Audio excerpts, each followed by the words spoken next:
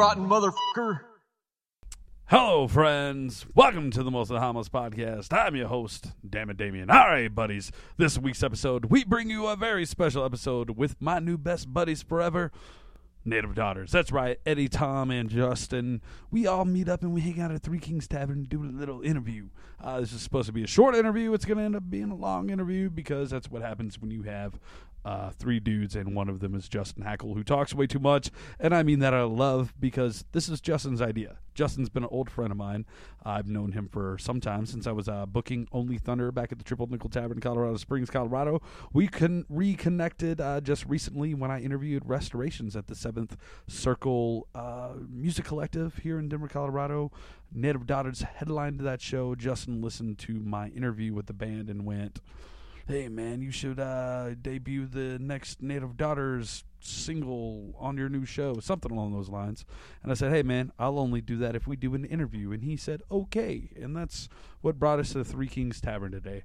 I will fully admit that I've always had a man crush on Mr. Justin Hackle, and that him not only enjoying what I'm doing here with this show, but supporting it, wanting to be a part of it, gives me a big man crush hard-on, I guess. I don't know. It's not supposed to be gay because I'm not gay, but I'm gay for Justin Hackle, so maybe I am. I don't know. Anyway, good dudes, good band.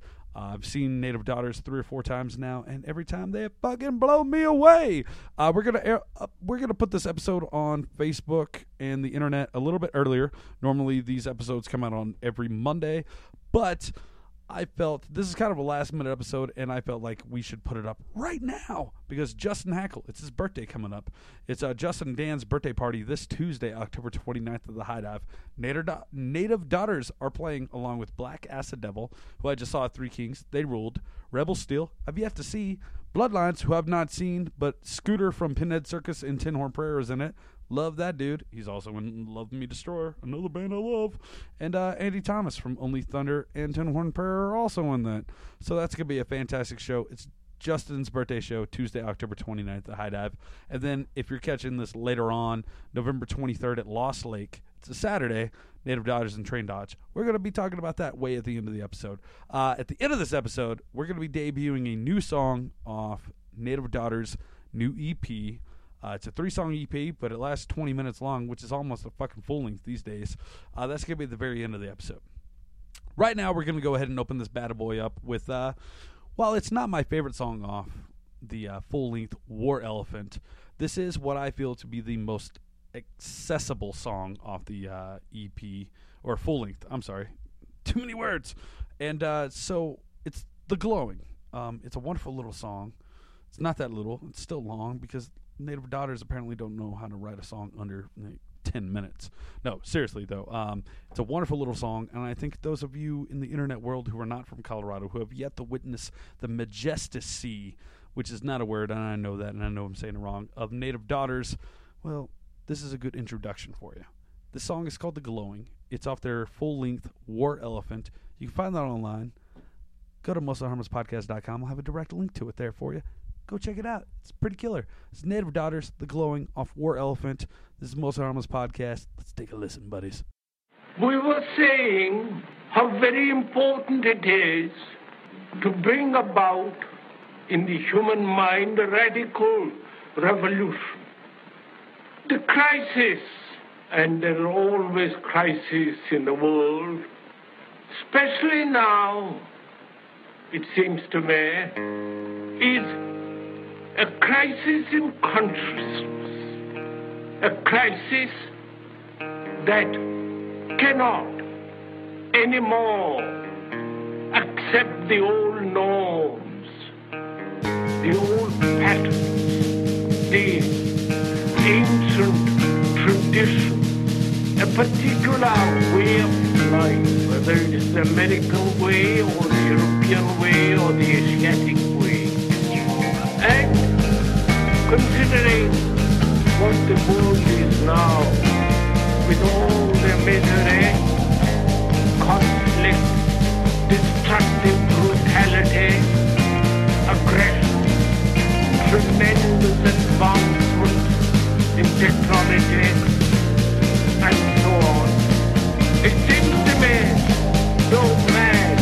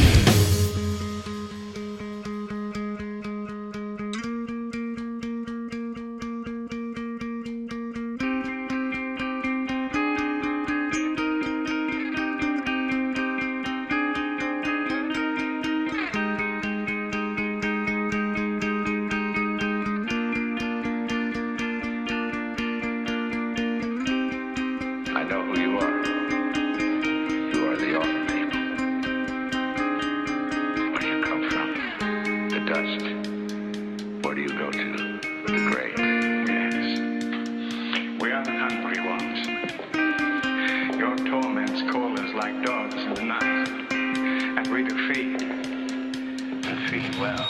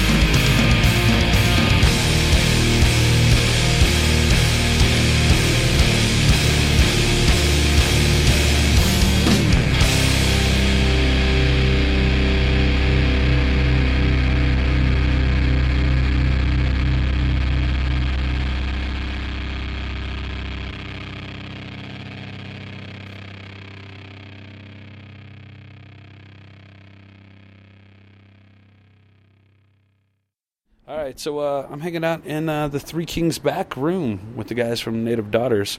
I hear you guys are ridiculously hooked to Grand Theft Auto 5. So thank you for taking time out of your playing schedule to visit with me today. I was playing it right before we came here. I put in about an hour before I came here too, but that's the bare minimum. That's the hour is you can't even do anything in an hour. No. You gotta go for broke. At least 4. Yeah, You need at least 4 hours. Oh, God. Set aside for that It game. sucks the life out of me. So for our listening audience at home, those who aren't in the Denver area and don't know you guys, who are you guys and what is your favorite Denver band you have not been in? Because I know you guys have been in a lot of Denver bands. So whoever wants to start here. Go ahead, Tom. I'm Tom. I guess probably my favorite Denver band would be Planes Mistaken for Stars. Nice. And you play drums in Native Daughters. Yeah, right? I play. I guess I should have said that too. Sorry. Yeah, I play one of the drum kits in Native Daughters. Yeah. Justin, I play guitar. That is a hard question as far as favorite Denver band. What's the first thing that pops in your head? I'd have to probably say Pinhead Circus just because that band's responsible for getting me involved in the local music scene here in the first place. So that's probably what I have to go with. And you were barely in them, right? I was in that band for about a year, the very last year. That's barely. Yeah, barely. Considering they were around for 10 years, yeah. My name's Eddie, and I play guitar in Native Daughters. My favorite Denver band currently is Mountain and the Hound. I haven't even heard of that one They're the best Denver band. My classic, like if I had to go back, as far as you guys were saying, the Facet for sure. yet. Nice. That was my favorite. I noticed you guys didn't say the Lumineers or the Fray. No, the phrase like number 4. So I know the numbers are many, especially because I've known you, Justin, for a long time now. What, 6-7 years, maybe something like that. Yeah. I know you guys have been in 100,000 bands. What are some of the more notable Denver bands you guys have been in? For those who may, I don't know. On my travels, I tour manage occasionally. I'll run into people like, "Oh man, I used to love the Blackout Pack," or "Oh man, I used to love Me Destroyer." So, what are some of the other bands you guys have been in? Well, Tom and I were in Mustangs and Madras for like 10 years, or 8 or 9 years. It was a long time. So, other than like dinky little high school bands, other than that, that's really the only other band I've been in. Yeah. Same with me. Pretty much Mustangs. That was it. Yeah. Oh, God, where do I start? I could do it all probably for you. I've I've known you long enough. Yeah, I mean, if you start from the beginning, it goes Qualm, and then Cost of Living, and then the Blackout Pact. And these are bands that did stuff. There's other bands, but I got to go there. Julia Gulia was actually that band. We wrote our 3. We played with Mustangs and Madras, right? Yeah. Julia Gulia is amazing. Let's get on that for a second because we wrote all of our songs, played our first show, and broke up all on the same day. So that's pretty sweet. So there was that band. After Blackout Pact was Only Thunder, and then Trees, and now this. I think when I met you, it was, obviously you were in Only Thunder. Actually, I think the day I met you, I might have met you before, but the day I remember was right before the Hot Water Music Show, which Mustangs and Madras played as well. Yeah, with Only Thunder. Yep. Very small. Yeah, yep, totally. Small community. Do you ever forget all the bands you've been in? You're like, oh yeah, I forgot Yes. I played a fucking show with that band. Yeah, I've written them down at one point. It's something like 9 or 10. And again, the ones I mentioned were the ones that actually put out stuff or toured or whatever. The other ones were just kind of like side projects or just, it's stuff that I thought was going to do something and died quickly or just, I mean, there's been a lot of different people. I mean, as you know, Denver is just so... Besides these two, besides the 4 guys, not me and $8, the other 4, those guys are the only ones I know that have stuck with each other for this long. And it's pretty incredible, actually. It's admirable. But anyway, yeah, I mean, I don't know. It's a lot. So there are a couple guys missing today. Do you have any kind words to say about those guys? No. Or even nasty ones? No. Gene Martinez plays bass. Colin is the other drummer. Yeah. I don't have nice things to say about Colin. I love Gene to death, but Colin has pissed me off within the last hour, so no, it's not his fault. He got called into work. Anyway, yeah, I mean, they're just, I don't know. I guess it just goes back to, like I said, the dynamic between you 4 Yeah. and me kind of being the outsider looking in is pretty cool. Nice. We had another guitar player before Justin, and it didn't end up working out as dynamic as we thought it was gonna. So we just basically asked him to be in the band. I kind of nervously asked him, like, because he had trees going on and a new kid, and we were like, man, I don't think he'll do it. So I asked him, and he said yes. So Here we are. Well, we'll get to that here in a minute. I like to rewind and take things back to the beginning. I like origin stories. When did this obsession... I assume because we're all the same age. Well, roughly the same age. I'm 32. You're about to be 34. I don't know about you two, I'll but be 35 next month. Yeah, 34. so we're in our early to mid 30s, and we're still doing this damn thing that we started in our teens. When did this music obsession grab a hold of you and make you just like grab you? I don't know. Well, let's see. What are the words I have here? Because I fucking have drank too much coffee. I can edit all this out. Oh, this is what I have. Can you pinpoint a moment where you were shaken to the core by a band or a song and that drug you along this far? I absolutely can. I know I was in second grade, and this kid down the street he lived down the street from me. He had Iron Maiden Live After Death. And I'll never forget the Churchill speech at the beginning of that, and then it goes into Aces High. And I was like, that was it. From there, I was like, I wanted to fucking play guitar. I didn't know anything about guitar. I wanted to play drums. That's what I wanted to do. I wanted to play drums. I was wanting to bang on shit. And eventually I did end up playing drums, but never in a band or anything. But yeah, and then I picked up guitar, and fucking from there, that was it. I knew that I always wanted to play in front of people after that, because it was a live record. You could hear the fucking people screaming and stuff, and that's what. Yeah, I always wanted to do that. Yep. So that whole record actually just really, that was the moment I like 1980, fucking 7 or 6 maybe, I don't know. It was long. I was in second grade, so Yeah, I was about that age too. Mine unfortunately was Def Leppard. That's unfortunate about that. Well, I mean, I still like the earlier stuff, but I think for me it was like, I can go back. You can find pictures at my mom's place of me like playing a tennis racket, actually left-handed because I didn't know any better. Because I always was obsessed with the guitar. But it was I was allowed once a week. I was allowed to walk down to King Soopers and rent a movie.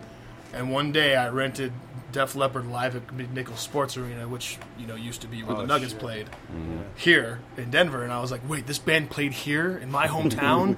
No way! I'm 8 years old and I'm watching this VHS tape of them in this giant arena. And I'm like, whoa, that's so cool! And it wasn't.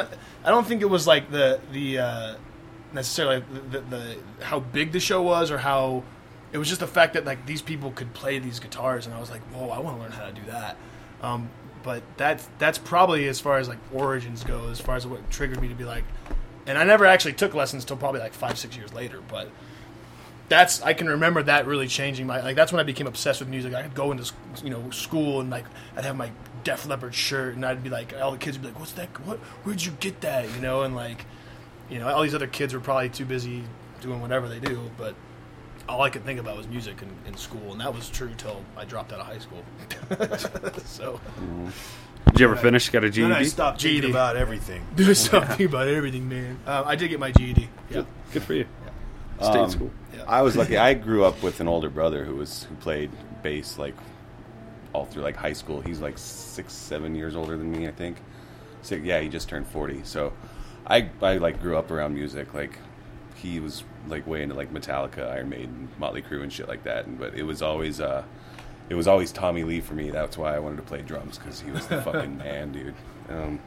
So I guess like there wasn't really a moment, because yeah, even my dad was like really into like pretty diverse shit. Like he loved Alice Cooper and like Elvis Costello, but like Air Supply and Barry Manilow, you know. So there wasn't really an exact moment for me. I just was always around it and was just kind of always there. Always wanted to be a part of it. Killer. Have you guys played anything else other than? I know you said you play drums a little bit, but Yeah. I started the drums were the instrument that I started, but nice. I still like dink around on them and stuff. And I can play the drums. I just can't play the drums very well. Me too. Yeah. Same thing. Yeah. Didn't you play drums in a band? I did. I didn't never mention had- that band, but Yeah, I never had guitar lessons, but I had drum lessons for a few years. yeah. I started with a snare drum because my mom was like, "There's no way you're gonna get a drum set. So if you can show me you can master the snare, then we'll think about a kid." Yeah, that's what my family said too. Weird. And yeah, that for me, I was like, well, fuck this, because you're sitting there with a snare like tink, tink, tink, tink, trying to read notes. I'm like, this is, again, being like 8 or 9, this is stupid. And then I went to trombone for a little while. You didn't know that. that's did you? okay. I played violin. Did you? Good. Yeah. Violin? I can't play it well, but Yeah, I played yeah. it from 5th grade to 12th grade. Yeah. I played trombone for a couple years, and then I convinced my mom to let me play guitar, and that was hard. That was the down. Because she knew it's gonna get loud. It's gonna be loud in the house. That's all I ever heard. You know, I'm like, look, there's a volume knob. Watch how this works. Yeah. You know, but- So are you guys from the Denver area, all three of you? No, Hackle's from Westminster, Arvada, and we grew up in Longmont.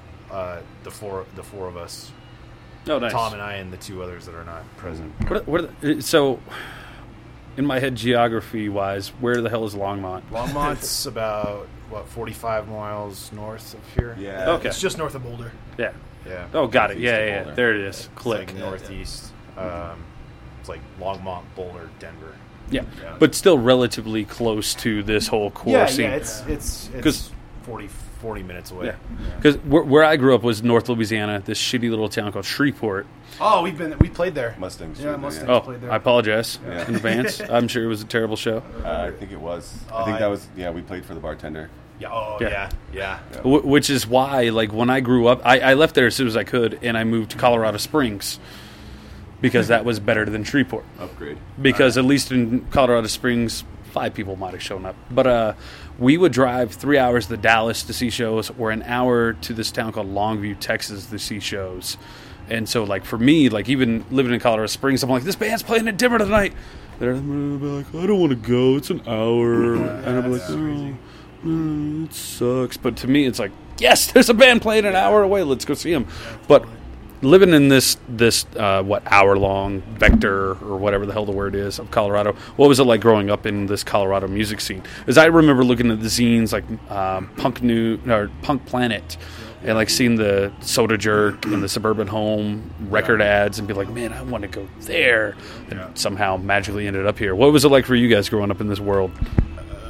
It was awesome. I thought, like, being in Longmont at the time when we were in high school, Boulder still had a pretty decent scene. I mean, that's where Soda Jerk and Suburban Home. Even Longmont had a decent scene. We threw shows together there all the time. Yeah. All the time. And we would get bands to play, like Electric Qualm Summer played played there a couple times. Qualm did. We actually played a fucking party with them, like That's right. in our old band before Mustangs. Like it was. But yeah, go on. Sorry. No, I was just like, it was nice. I think we were all blessed to have understanding. Well, most of us had understanding parents that would let us go, to shows in Boulder and just, Well, and at that time too, I had just turned 18, and Boulder, there really wasn't an all ages scene in Denver at that time. This is like what, 97 ish, 96, 97. Well, there was Club 156. And In Boulder, though, Boulder. that's what I mean. Oh. Like Denver didn't really have No. like an all ages thing No. going on at that time. So like I actually lived in Boulder at that time. That's probably when I met you guys at some point. And 97-ish. Yep. yeah, and like that, that's where all the shows were going on. I mean, all the shows you see in Denver now that they would be in Boulder right now Yeah. if it was that long ago, Yeah. because there just wasn't anything going on here for a long time. And now there's nothing going on in Boulder. Nothing. Yeah. How sad Yeah. is that? No. Yeah, it sucks because the Fox Theater is fucking one of my favorite sounding venues It's in the whole great. state. I've never played there. I never got Really? a chance Oh, to play dude. there, but I loved going to shows there, man. It's a fun God, I place. saw some great fucking shows there Yeah. too. And then all of a sudden now it's It's all hip hop. jam band, hip hop. Every once in a while they'll get something that's worth a damn, but even then Yeah. it's few I and far haven't- between. I've not seen something I wanted to see at the Fox on It's in been a years. Westward or an Onion for fucking Yeah, years. It's been years. But when I moved here in 2001, the first show I saw in Colorado that wasn't a Colorado Springs local show was Rise Against opening for Reach the Sky and Pinhead Circus at Tulagis. I was at that show. Did you play that show or No, I was at. Did I? I don't know. They No. were releasing Well, they were releasing a live record. Pinhead Circus was, so who knows? Yes, I did play that. Oh, Yeah, there you go. Because I'm on that live record. Yeah, there you go. I was at that show yeah. too. Well, there was two shows that Yep. they recorded. Yep. I was at one of them. I know that. Yeah. And it was just like, wow, look at this world I live in now. Right. So Totally, it was a wonderful like awakening. And now Tulagis I think is a Jimmy John's. It's a Jimmy John's. Yeah. Yes. Well, it used to be a dance, like a hip hop dance club before they threw shows there too. Yep. I saw Mars Volta there. Yep. Wow. Oh, I saw it. Open up. I got arrested there. Yeah. We'll just leave it at that. Yeah, let's leave it at that. So you guys grew up in Longmont. You guys started Mustangs and Madras. What brought you to Denver? Actually, Or did you? No. Yeah. Well, we all lived in Longmont. We all practiced there. We were a Denver band, but we all lived in Longmont. Yeah. We really moved to Denver until the last 5 years. 4 years. Yeah. Yeah. Well, I guess 5 years. I've been here 5 years now. I've been here 10. Yeah. Yeah. I've been here in Denver for 10 years now. Yeah. Well, I guess I'm not even in Denver anymore. I'm in No, you're in Arvada. Yeah, I'm in Arvada now. Yeah. It's all relative. Yeah, it In- is. in all my relative. head, it's I all mean, Denver, I but I'm feel newbie. like the Arvada Westminster is still just kind of part of Arvada. It's just 20 minutes Denver. away. It's not that Yeah. big of a Yeah. deal. Longmont's a little further. We ended up moving. Well, a few of us got a place together in Louisville in like 2008, 2009, and then our lease was up there, and then we ended up coming. We all just ended up in Denver. Even Mustangs still. So we all of Mustangs lived in Denver at that point, and then we decided to break up like probably a year later, and yeah. Yeah. So what kind of lessons did you guys learn living in this Boulder, Denver scene? That if you can remember any, other than just learning how to be in a band and do this thing. If that makes sense. I mean, I think the biggest thing that I'm thankful for, at least with the whole like do the finger quote thing, punk rock background to it, was the respect that everyone gave each other, regardless of how good or bad your band was. It existed here, and it was encouraging, and it wasn't about the money, and it wasn't about trying to be the next big thing. And Yeah. if your friend's band got on a big show, you were stoked for them, and then sure enough, eventually your band would get on that big show, and then they'd be stoked for you, and so on and so forth. And like that doesn't exist everywhere. And sometimes it doesn't exist here anymore either. it's, A yeah, little you're right. bit, Yeah, but- sometimes there's a jealousy rivalry here. I mean, again, I could get into name calling, so I'm not going to. But there's this thing where I feel fortunate as far as lesson learned of like, just the amount of respect that I witnessed as a young kid. I mean, I started playing when I was 15. Shows and seeing how all these bands took care of each other and encouraged each other and like made each other write better songs, and without being like, your song sucks, you should do this. It was more like, you gonna get me a beer? Yeah. Yeah. How about a round? I have a tab. I should get a round. Okay. Yeah. So yeah, I mean, I guess I don't know if that's a lesson necessarily. I guess it is, Hey, of course it but is. I think that was That's lacking from a lot of things and places here. Yeah. You find it in some of the things like the new punk news, like the kids that wear jorts and whatnot. You find a little bit of it in that too. That whole respect. Yeah, and I don't know. I guess that's why I think I always stayed here too in Denver, because I got to tour with the Blackout Pact. That's where I got most of my touring out of my system. And you'd find those cities where you felt that same feeling and so on and so forth, but nothing like here. Yeah. Nothing like the, hey, welcome to Denver, come on in, let's have a beer, let's hang out, let's, hey, what are you up to? Like, just like the Restoration show you did the interview for a few weeks ago. Same feeling. You know, like those guys I got to witness the sparkle in their fucking eyes, how happy they were to be in this town because of the open arms that they were given. And that show in particular made me feel that again, because I haven't felt that feeling in this town for a long time. Yeah. And it's just so refreshing. And What show was that? The Restoration show, yeah. where like that I was saying is like how, you know, just the whole thing about how everyone just kind of takes care of each other, or maybe not as much as they used to, but at the same time, that's what I noticed growing up in that scene. Seems like the older people get, I don't know. It seems like there's like, I don't know, like there's not that camaraderie anymore. I don't know. There is sometimes, but definitely not as. No, well, it used to be you'd see the same 5-6 bands always playing shows together, which was fun, especially if you were included in that 5 or 6 bands. But at the same time, it would still branch out and so on and so forth. But I think the older thing has to do with also people just having more responsibilities, and it's harder to support as much as they can. But when you do see them, the support's 100% genuine, and still seems to be, you know, there. It's just harder. You know, like I said, the fact that we're playing instrumental, drony, slower music is not something I ever thought I'd be playing in my life. Whereas a lot of my friends from that era who are still playing music are still playing punk, which is fine. That's great. And they're good at it. Obviously, after 20 years, they better fucking be. But, you know, I particularly went in a completely different direction that I would have never saw myself going as far as music goes, ever. Yeah. Ever. I mean, I never would have thought I'd be playing this kind of music in my life. Ever. But... Not to mention you're pretty good at it, too. When I was 18... thanks. Bro. When I was 18, I thought I'd be playing punk rock for fucking ever. Yeah, me too. And thank God I'm not. But, yeah, it's weird. But the punk rock we were listening to at that age is, thank God, it's so stale and boring now. Yeah, to an extent. And it's become kind of stuff like Restorations who are taking those cues and with other... I'm going to shut the hell up. No, I know, but making it their own thing. Yeah. That's important, I think. Even I can't listen to another Bad Religion record ever. No. I do, but can't. I couldn't in the first place. I could never. I've never liked Bad Religion. Fair enough. I've liked some Pap, that's for sure. Yeah. I can pause this if you guys want to get beers and whatnot. Yeah. All right, so let's get this rolling again. If you guys are ready. Yeah. Fire away. Okay, so how did when Mustangs and Madras ended? How did you feel? Did you want to continue playing music? What brought it to an end even more so? That's funny because we're both here to talk about this. Yeah. It was Tom and I that decided that we were done. Him had actually started playing some of the earlier the early Native Daughter songs together. In fact, one of the Native before Daughter Mustangs songs broke up. Because I mean, personally, I was sick of playing guitar. Because I played guitar in Mustangs, and I just wanted to get back to playing drums. So me and him just started. We're like, we'll just do a little side project. We were a 3-piece at first, and we had a different bass player, John Frusca, from the band Fucking Orange. That was another one of my favorite Denver bands. Was Fucking Orange. They were heavy, boy. But so we were playing with him for a while, and that just didn't. I don't know why that never really.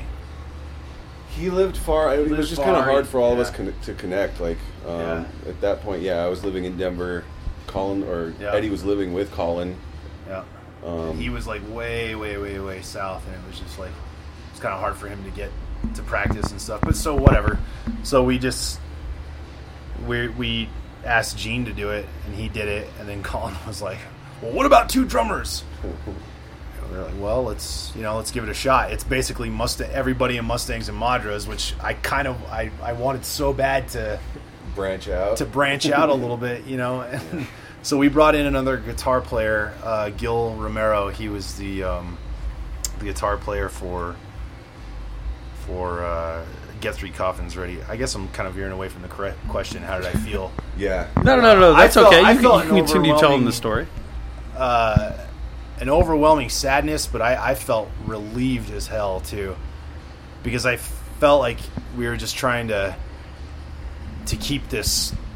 It was like, I don't know, it was just like a dying machine, basically. Yeah, pretty much. It was like, we had recorded a 4-song EP, and we were on a record label too, and we were going to get it put out, and it just didn't seem like it would be worth it for us to owe money on a record being put out that we knew we weren't going to tour on it. We knew we weren't going to. So and realistically, it never came out. It's on Chuck Coffey's blog right now, which is really nice of him to do, but. It's the favorite thing that I ever recorded with Mustangs. It was such a perfect fucking little group of songs, and so I was bummed that we never got to tour on that, and that it never really got released and nobody ever heard it. But at the same time, like with all the bullshit at the time that we were dealing with, keeping that band, just scraping everything we could to keep it together. Once it was done, I was so fucking relieved, and I was like, okay, now I can just start something, do whatever the fuck I want. I don't have to commit to writing these songs that I know I can't write anymore. So I mean, but that's how I felt. You can. Yeah, that was. I mean, I didn't really. I guess I felt a little sadness like when we played our last show. Yeah. But it was more or less it was just a relief, and it was not to say I totally appreciated everything that we were able to do in that band, because that's the first time I ever got to tour, and probably, pretty much the only time I really got to tour. But yeah, it was a relief for me because I was really feeling the pressure of having to try and write new songs. Like I picked up guitar just I guess I fiddled around with it for a while when we were still in high school and other bands. Well, we were in the other band, together, but I just wasn't feeling comfortable with it anymore. I just wanted to get back to playing drums, and so I agree. I was a big supporter of that as a bandmate and a friend too, because he's such a fucking good drummer. I was like, well, and I've got these slew of heavier songs, and we were both kind of going in this listening to heavier, sludgier type music, and like, man, we can still be loud and angry, but let's just slow it down a little bit, And I don't know if we've slowed down that much, though. No, not really. A little bit, but but yeah. I'd say this band's a lot slower comparatively to Mustangs. Yeah. Oh yeah, for sure. But you guys won't be getting tapped to open any hot water music shows with this band. Highly doubt it. Yeah. I'd accept that. What the hell? I'd do it. I think it would fit. Like I remember somebody going like for the Restoration show. That was the most highly diverse and yet wonderful bill I've seen in Denver in a long time. I was really pumped on that too. And we were talking about that when we were outside. We were like, man, this feels great. Right. It feels right. And it fits. Like everything ebbed and flowed in the right way, and it was perfect. Realistically, the only reason we played that is because Stuart is friends with Restorations, and he kind of, hey, Native Daughters, play with them. They're, and I was so fucking stoked for those guys on their draw. And, how much fun they were having. Yeah, and not to mention that was a last minute show. Yeah, for them, they were just like, dude, it was like a month out. Yeah, they're like, we didn't know this was going to happen tonight, and then whoa. But that was one of my favorite Denver shows. I've only lived here for not even 2 months now, but in Colorado, that's one of my favorite Denver shows. Was that night? It's nice to get out and branch out and play other fucking smaller venues. I think that's something that's definitely lacking lately in Denver. Is like more diverse shows. Like a lot of bands, like a lot of bills. Like the bands are all very similar sounding. Right. It's like so when I was working on the Black Sheep, I would propose these bills. I'm like, let's have this band open and this band open for this band. And like, that doesn't fit, and I'm like, it doesn't have to. I'm like, you're not in the scene in Ratatouille that comes to mind where he takes the strawberry and the cheese and eats them together, and it's like, whoa, look at all these taste sensations. Like, you can do that, and it still fits and it still works. I think you should do that. I think you need to do that. Yeah.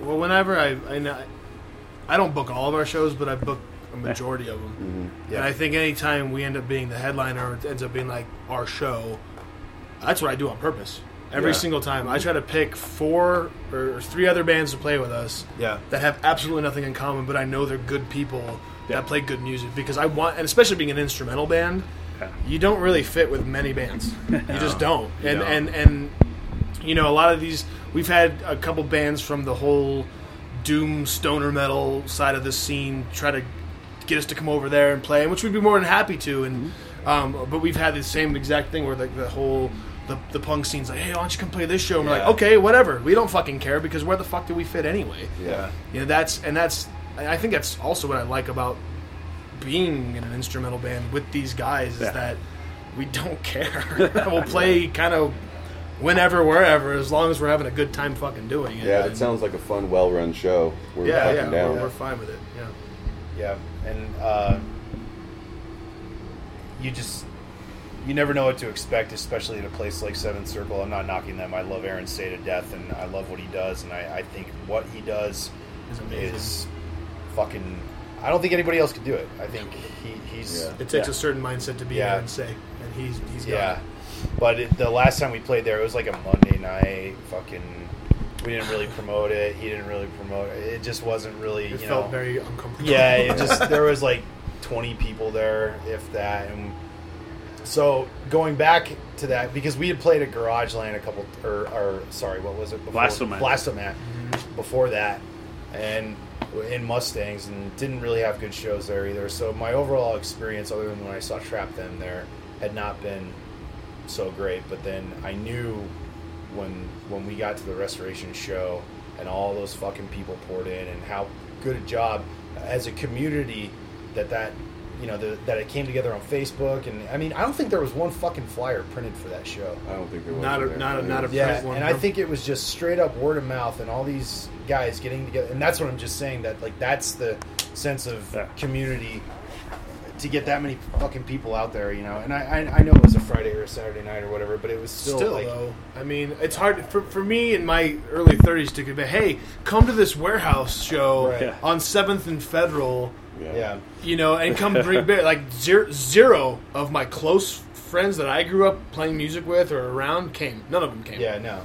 But all the people that I've known throughout the years, throughout the music community over the last 15, 20 years, did show up. Yeah. And it kind of makes your head turn like, oh, this is why I keep doing it, because these people genuinely have a big heart for music.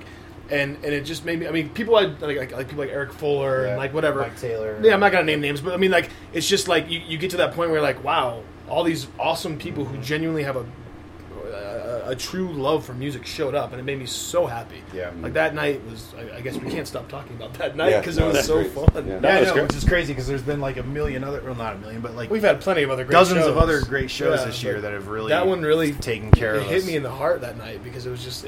And even when we played, half the place left, and I didn't give a shit. I feel it was... I don't know. I know there were a lot of people there just to see you guys. And there were a lot of people scratching their heads. Too, that you don't realize, like, when we're playing, too, is, like, we're playing this show, and it's kind of like punk rock, alt country, and then this fucking loud-ass double drummer fucking metal circus gets up there. Metal circus. I love that mega. I didn't mean for that to... No, I like that. I like that. Okay, but so I don't think I see. Sometimes they don't really know how to react. You know, when you play such a diverse show, and that's okay. We used to go. Mustangs and Madras used to go to this festival in Wichita every year called ICT Fest, and it was run by some friends of ours, and they. We would have a fucking blast out there, just kill it every year, and like people would go fucking nuts for our shit. I mean, it would be just a sweat fest. People with their fucking shirts off and just going fucking nuts to our music. And so the kid who took it over last year asked our new band, Native Daughters, to play. We're like, oh fuck yeah. And Justin had just joined the band, and we were like, dude, you're gonna love it out here. I know it's Wichita, but dude, trust me, you're gonna fucking love it. And we get out there with this new project. And we had already sensed that the scene had changed, like, drastically since the other people who had ran it had left. And we get there and we fucking play, and it's just like the slow clap, like 50 people just kind of not really kind of. All right, well. So yeah, but I guess the point, you know, we have a thing like that here in Denver. That's the point. Yeah, you know. Yeah. It's so nice. Yeah, we're lucky here. We are lucky. Very fucking lucky. The support that we've gotten over the last 2 or 3 years. We've only been a band for 3 years, but like, and Justin's only been in for 2. But the response has been overwhelmingly Extremely positive. overwhelming. Like, it's very overwhelming. It's very humbling. Very humbling. Well, there's so many jumping off points I want to take this to. I'm going to take it to this one that you just talked about, the scene changing. I went to the Goodwill on South Broadway right across the street from here the other day, and I bought 3 button-up pearl snap shirts. Very easy to buy now. 4 years ago, they would have been completely sold out. The scene here in Denver is changing, is what I'm trying to say. Sure. A couple of years back, it would have been all button-up snap shirts, which are my favorite, and they always have, even before they were popular. Heavier bands are getting more and more prevalent here in this town. They're taking on form. The uniform of the kids coming to the show seems to be like jean vests, Denim vest and stuff and welcome. whatnot. And there's nothing. I mean, we're all wearing jean-esque apparel, but so like, is this just a bandwagon phenomenon? People are jumping on this heavier music, or is it more of just a natural cultural shift towards these heavier outfits? I think that has to do strictly with age. Yeah. Because if you go into Sputnik on a Friday night, like when the 21-year-olds are closing the motherfucker, there's still people that dress in the thin headbands and the fucking squirrely mustaches, Right. Yeah. and the big hipster glasses. outfit, yeah. There's, but I don't know. I don't know if I'm detached enough to know. I mean, I guess. I don't know if I am either. I think All I notice is beards and black sweatshirts. Yeah, and I just shaved my beard, but Yeah. black sweatshirt. But I mean, Yeah. the reality is that I would agree with you. I think there are a lot of heavier bands that are starting to draw a lot more people. Thank fucking God. And for I'm that, and I'm by the fine way. with it. Yeah, I think it's cool, whether it's a fad or a phase or whatever. I mean, only time can tell. But I also think that as far as our band goes, comparatively to the other heavier bands in this town, we're not that heavy. Yeah. Right. We kind of like have that middle ground where it's like, okay, we have our heavier parts, but then we'll have the most poppy, dancey, jumpy song you've ever heard. It may be down-tuned a lot, so Yeah. it sounds Yeah. heavier, but it's still, I mean, you tune that up to a fucking standard tuning, it could be a Jimmy Eat World song. Yeah. That's seriously, Yeah. and like, so I think for us, I guess that goes back to like us not really fitting with anybody. Is that I agree. There's a lot of heavier bands that are killing it in this town right now, and I think it's fucking fantastic. I mean, Relapse Records actually started here in Denver. Yeah. Oh yeah. The guy moved to I think New York now a long time ago, but They have a branch out in Portland, I think, Is that- now too. yeah, I'm- Maybe I'm- I don't know. I'm clueless on the history of that label. But What is it? 2 bands from Denver now? now there's 2 bands within the last 3 year. if you want to count Cephalic Carnage. Too. Yeah, 3 bands out of Denver have been signed to Relapse Records over the last, we'll say 10 years now. Sure. Call of the Void, Primitive Man, and then some Who are Carnage. fucking killing it, by the way. Yeah, those both- are, those Yeah. are Those bands are great. What label's Havoc on? Those guys are doing don't fairly know. well too, not right? sure. They might be on. I don't think they're on They're not Relapse, on but they're Relapse, doing but- pretty decent. Yeah, for and themselves. those guys were kids when I first. They were Yeah. 18 when I saw them play, and they're more the thrashy like speed metal stuff, like Speed Wolf is, and they're starting to get recognized nationally. Yeah. And so is Primitive Man and Call of the Void, and I think it's fantastic that any time there's bands from anywhere that collectively. All these Denver bands are collectively starting to get noticed. It's a good thing, period. Yeah. Because it makes people draw attention to that city's scene. Like, hey, well, if all these bands are coming out of Denver, what else am I missing out on? So whether you're heavy or any folk band, I don't care what you are. if you're getting attention to your city, because this scene, the Denver city in general, has been overlooked for years. Yeah, but now it's kind of doing It's pretty okay. well. Like Yeah. it's getting there. Yeah. It's getting there. It's getting there. I hope more comes out of it. And yeah, because there's been so many fucking untouched bands here Oh yeah. that For have just years. come and gone. Yeah. And a lot of that has to do with like people have shit going on. Right. Well, reality sets in. Oh, I'm never going to make it. Well, yeah, welcome to the club, Yeah, but that doesn't mean you you quit. don't have to stop. Yeah. Yeah. I mean, again, if 18-year-old me told me I'd be doing this in my 30s, I would have laughed at my fucking ass off. I would have been like, I'm not even going to make it to my 30s, whatever. You laugh at me, but that's what this is right here talking about. Really? Yeah, because you turn. It says right here, your top. This is the joke that I wrote in here. It says, Justin, you're turning a whopping 42 next week. Native Daughters are playing at the Tuesday night of the High Dive, did you ever think you'd be making music still at this age? No. But you're, of course, 34, not 42. No, I genuinely did not. I really didn't. I mean, especially after the Blackout Pact broke up. When that wall hit me after 9 months straight of touring and finally, like, doing everything I possibly could to quote unquote make it. Not make it, just pay my bills with music. That to me was success. If I could come home from a tour and pay my bills, I had made it. Yeah. Even if that means I live in a 500 square foot studio apartment, that I made it. Yeah. And at one point in time, I was barely making it like that.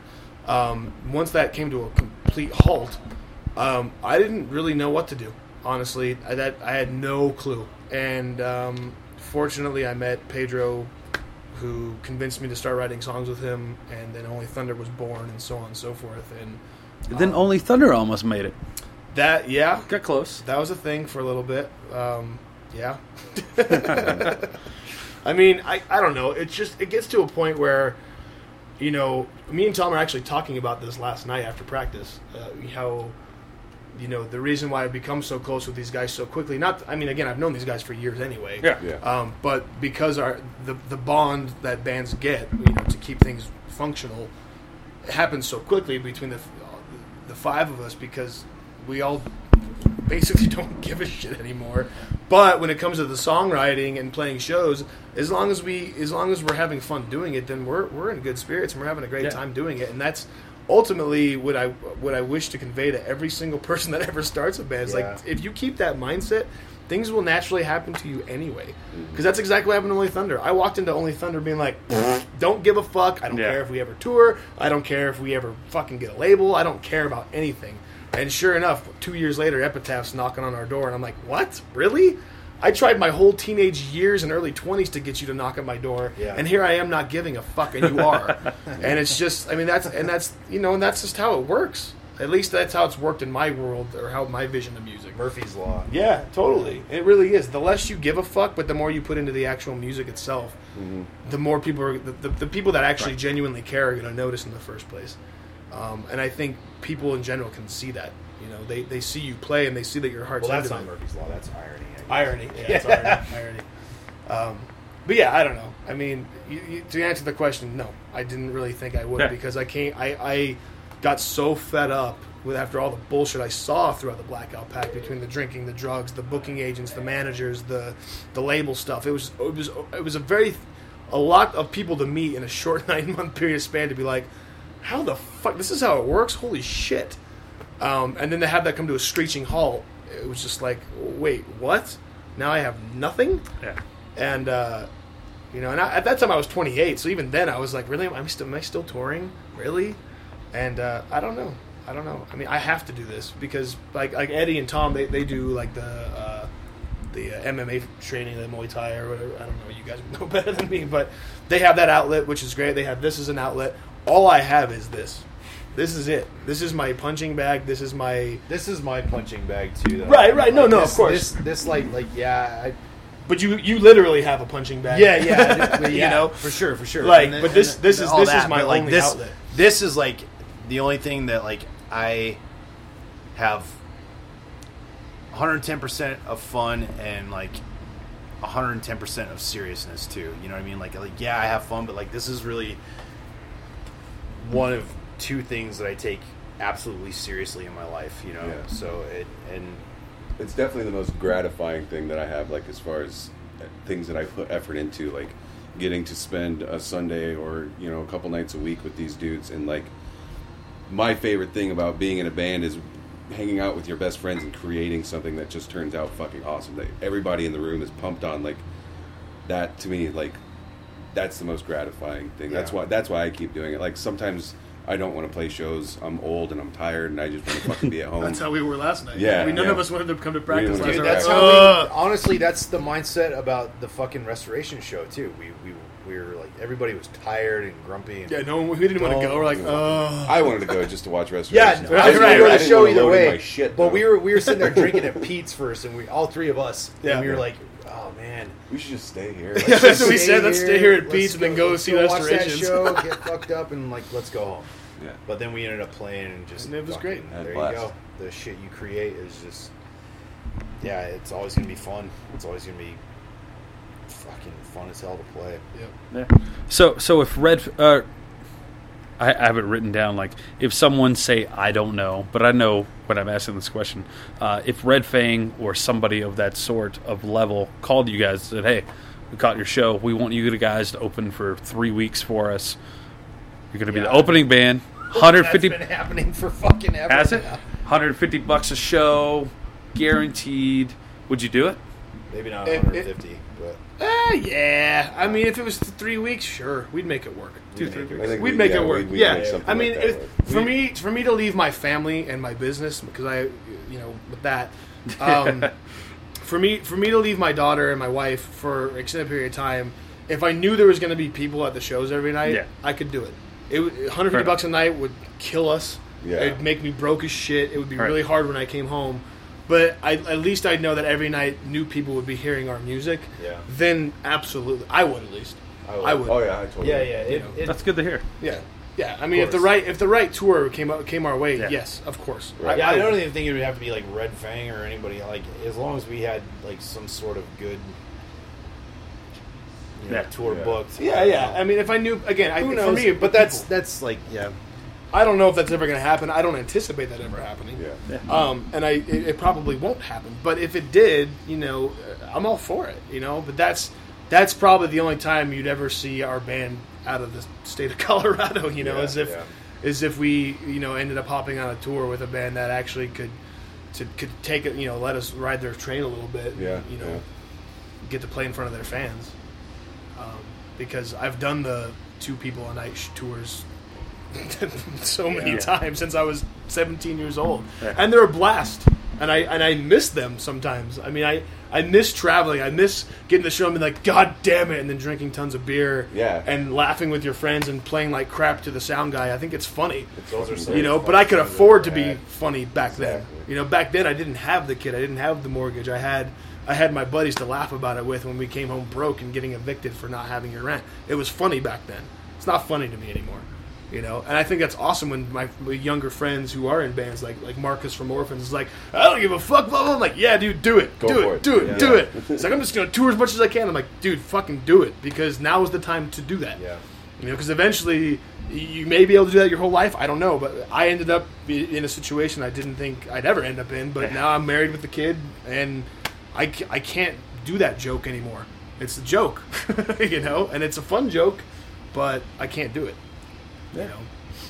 So do you guys still get the same excitement that you did at a younger, like 16, 17, 18, playing in front of people that you do now? The same, is it there somewhere? Oh yeah.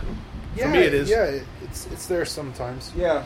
I mean, like, Sometimes. It's there sometimes. yeah, definitely. I just get Sometimes. fucking like, especially the last like year. Every show we've played, it's been like, just the crowd has just been in our fucking been face, spoiled lately. overwhelming. Like we've been spoiled, and I just get like, I just like I do. I find myself like clapping for them. Like yeah. when they're Thank clapping, you. I'm like clapping for them. Like Yeah. the UMS and the Westward were just, and like the Russian Circles and the Neurosis show. It was like it just Lucky. fucking Yeah. right place at the right time for local hometown Yeah. kids. you Yeah. know? I Like, mean, for me, I think I've always kind of tried to, at a very early age, I try to keep the mindset of, if there's 5 people watching or 1,000 people watching, play the same Play set. the same way. Play the So same same set and set. have fun, because you're no matter what, you're still up on that same stage or floor or wherever you're playing with those same guys. So embrace that moment and make it the best you possibly can, because maybe that one of those 5 people who are watching are going to take that home with them and be like, holy shit, what did I just see? yeah. And that's like, I mean, And it that has happened. yeah, it has happened, and the energy level may be down a little bit. I mean, I'm talking maybe 10% on my end, if there's 5 people watching versus a packed room. But I mean, for the most part, you're gonna get the same show from me at least every time, because I learned a long time ago, very early on, that I had to do I had to keep my mind focused on this because, again, it goes back to being this is my punching bag, this is my outlet. Because as soon as that first note hits, my brain just clicks off like, all right, you're playing music time, and forget everything fucking else that you're doing. And I hope to pass that on to everybody else that's watching the set too. That, hey, turn your fucking brain off for a second and have a good time enjoying this, because we certainly do.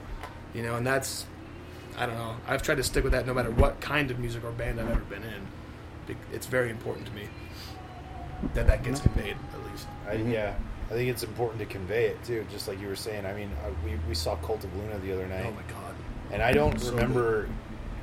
Like, I'll sit there and watch watch a band. I'll watch half their set. I'll watch 2 songs. I'll watch 10 songs. But it's been a long time since that band where I've just sat there and watched the whole fucking with set. your jaw dropping. Yeah, like, holy shit! Like, that band, Cult of Luna, band's holy not shit. giving, because you can tell they don't give a fuck either. Nope.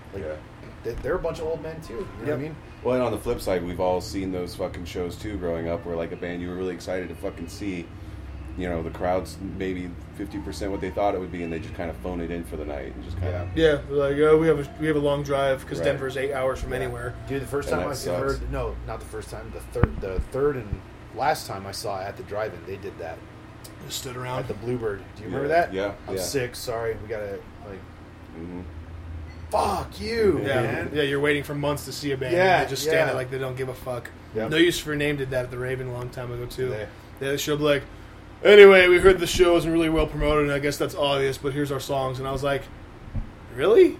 It was weird. It was awkward, and it made me feel very uncomfortable. I'm like, I don't want to ever make anyone feel uncomfortable at a show I play. I want everyone to have a good fucking time. Bands have straight up been ruined for me before. Oh, yeah. Because of their shit on stage. Yep.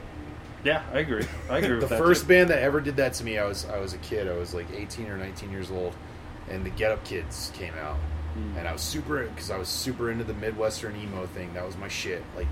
And I remember the Get Up Kids came out, and they were a little poppier, but I still liked it.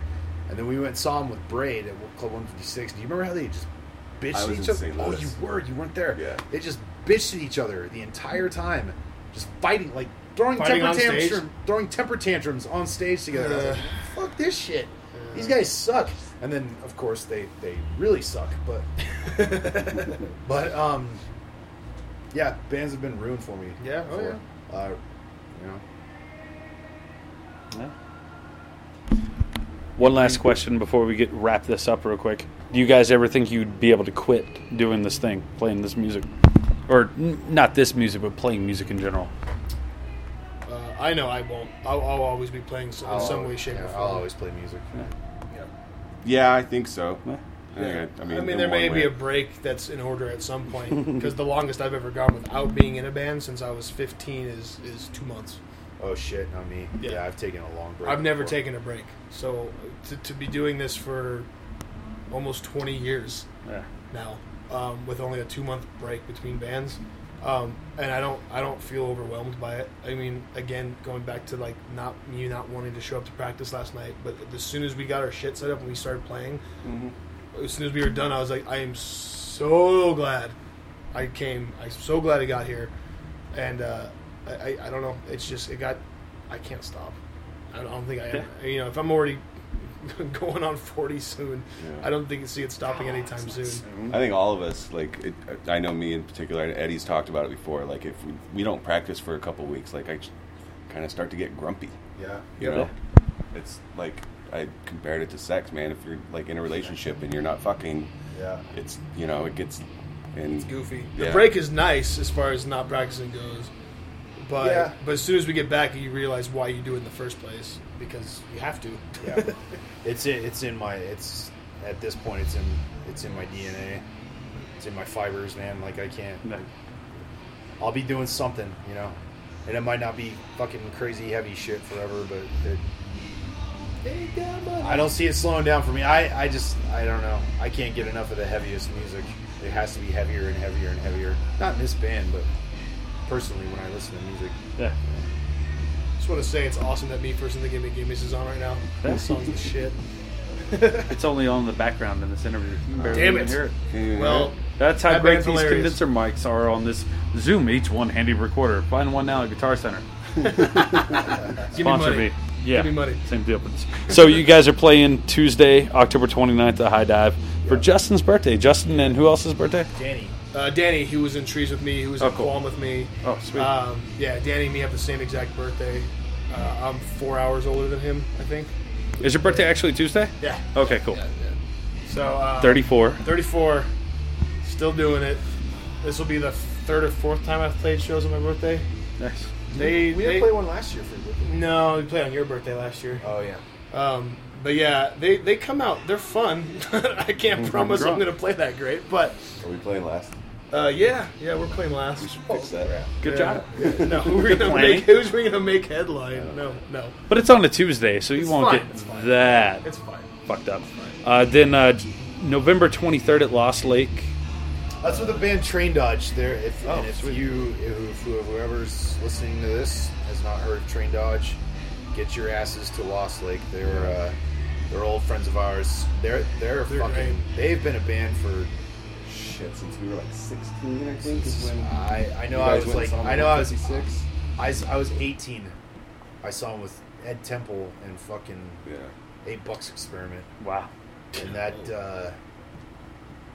fuck, that show was good. But yeah, they've been around Jesus, forever. 25 years maybe I don't know. It's been a minute. But they're fucking great, and they're from Oklahoma City. They're old friends of ours. For Cool. Sure. Train Dodge. Train Dodge. Yeah, Okay, they're cool.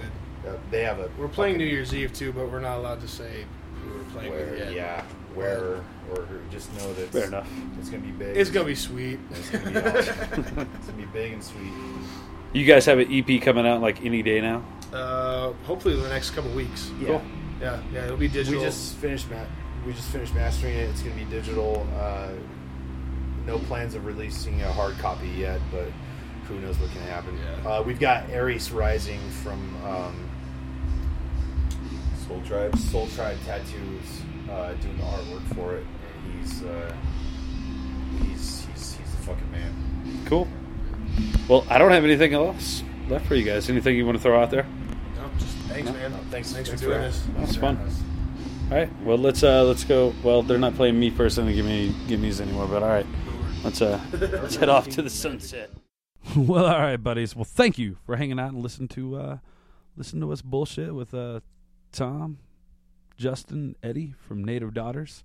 Thanks again to the Three Kings Tavern for letting us hang out in your back room and do this little interview there.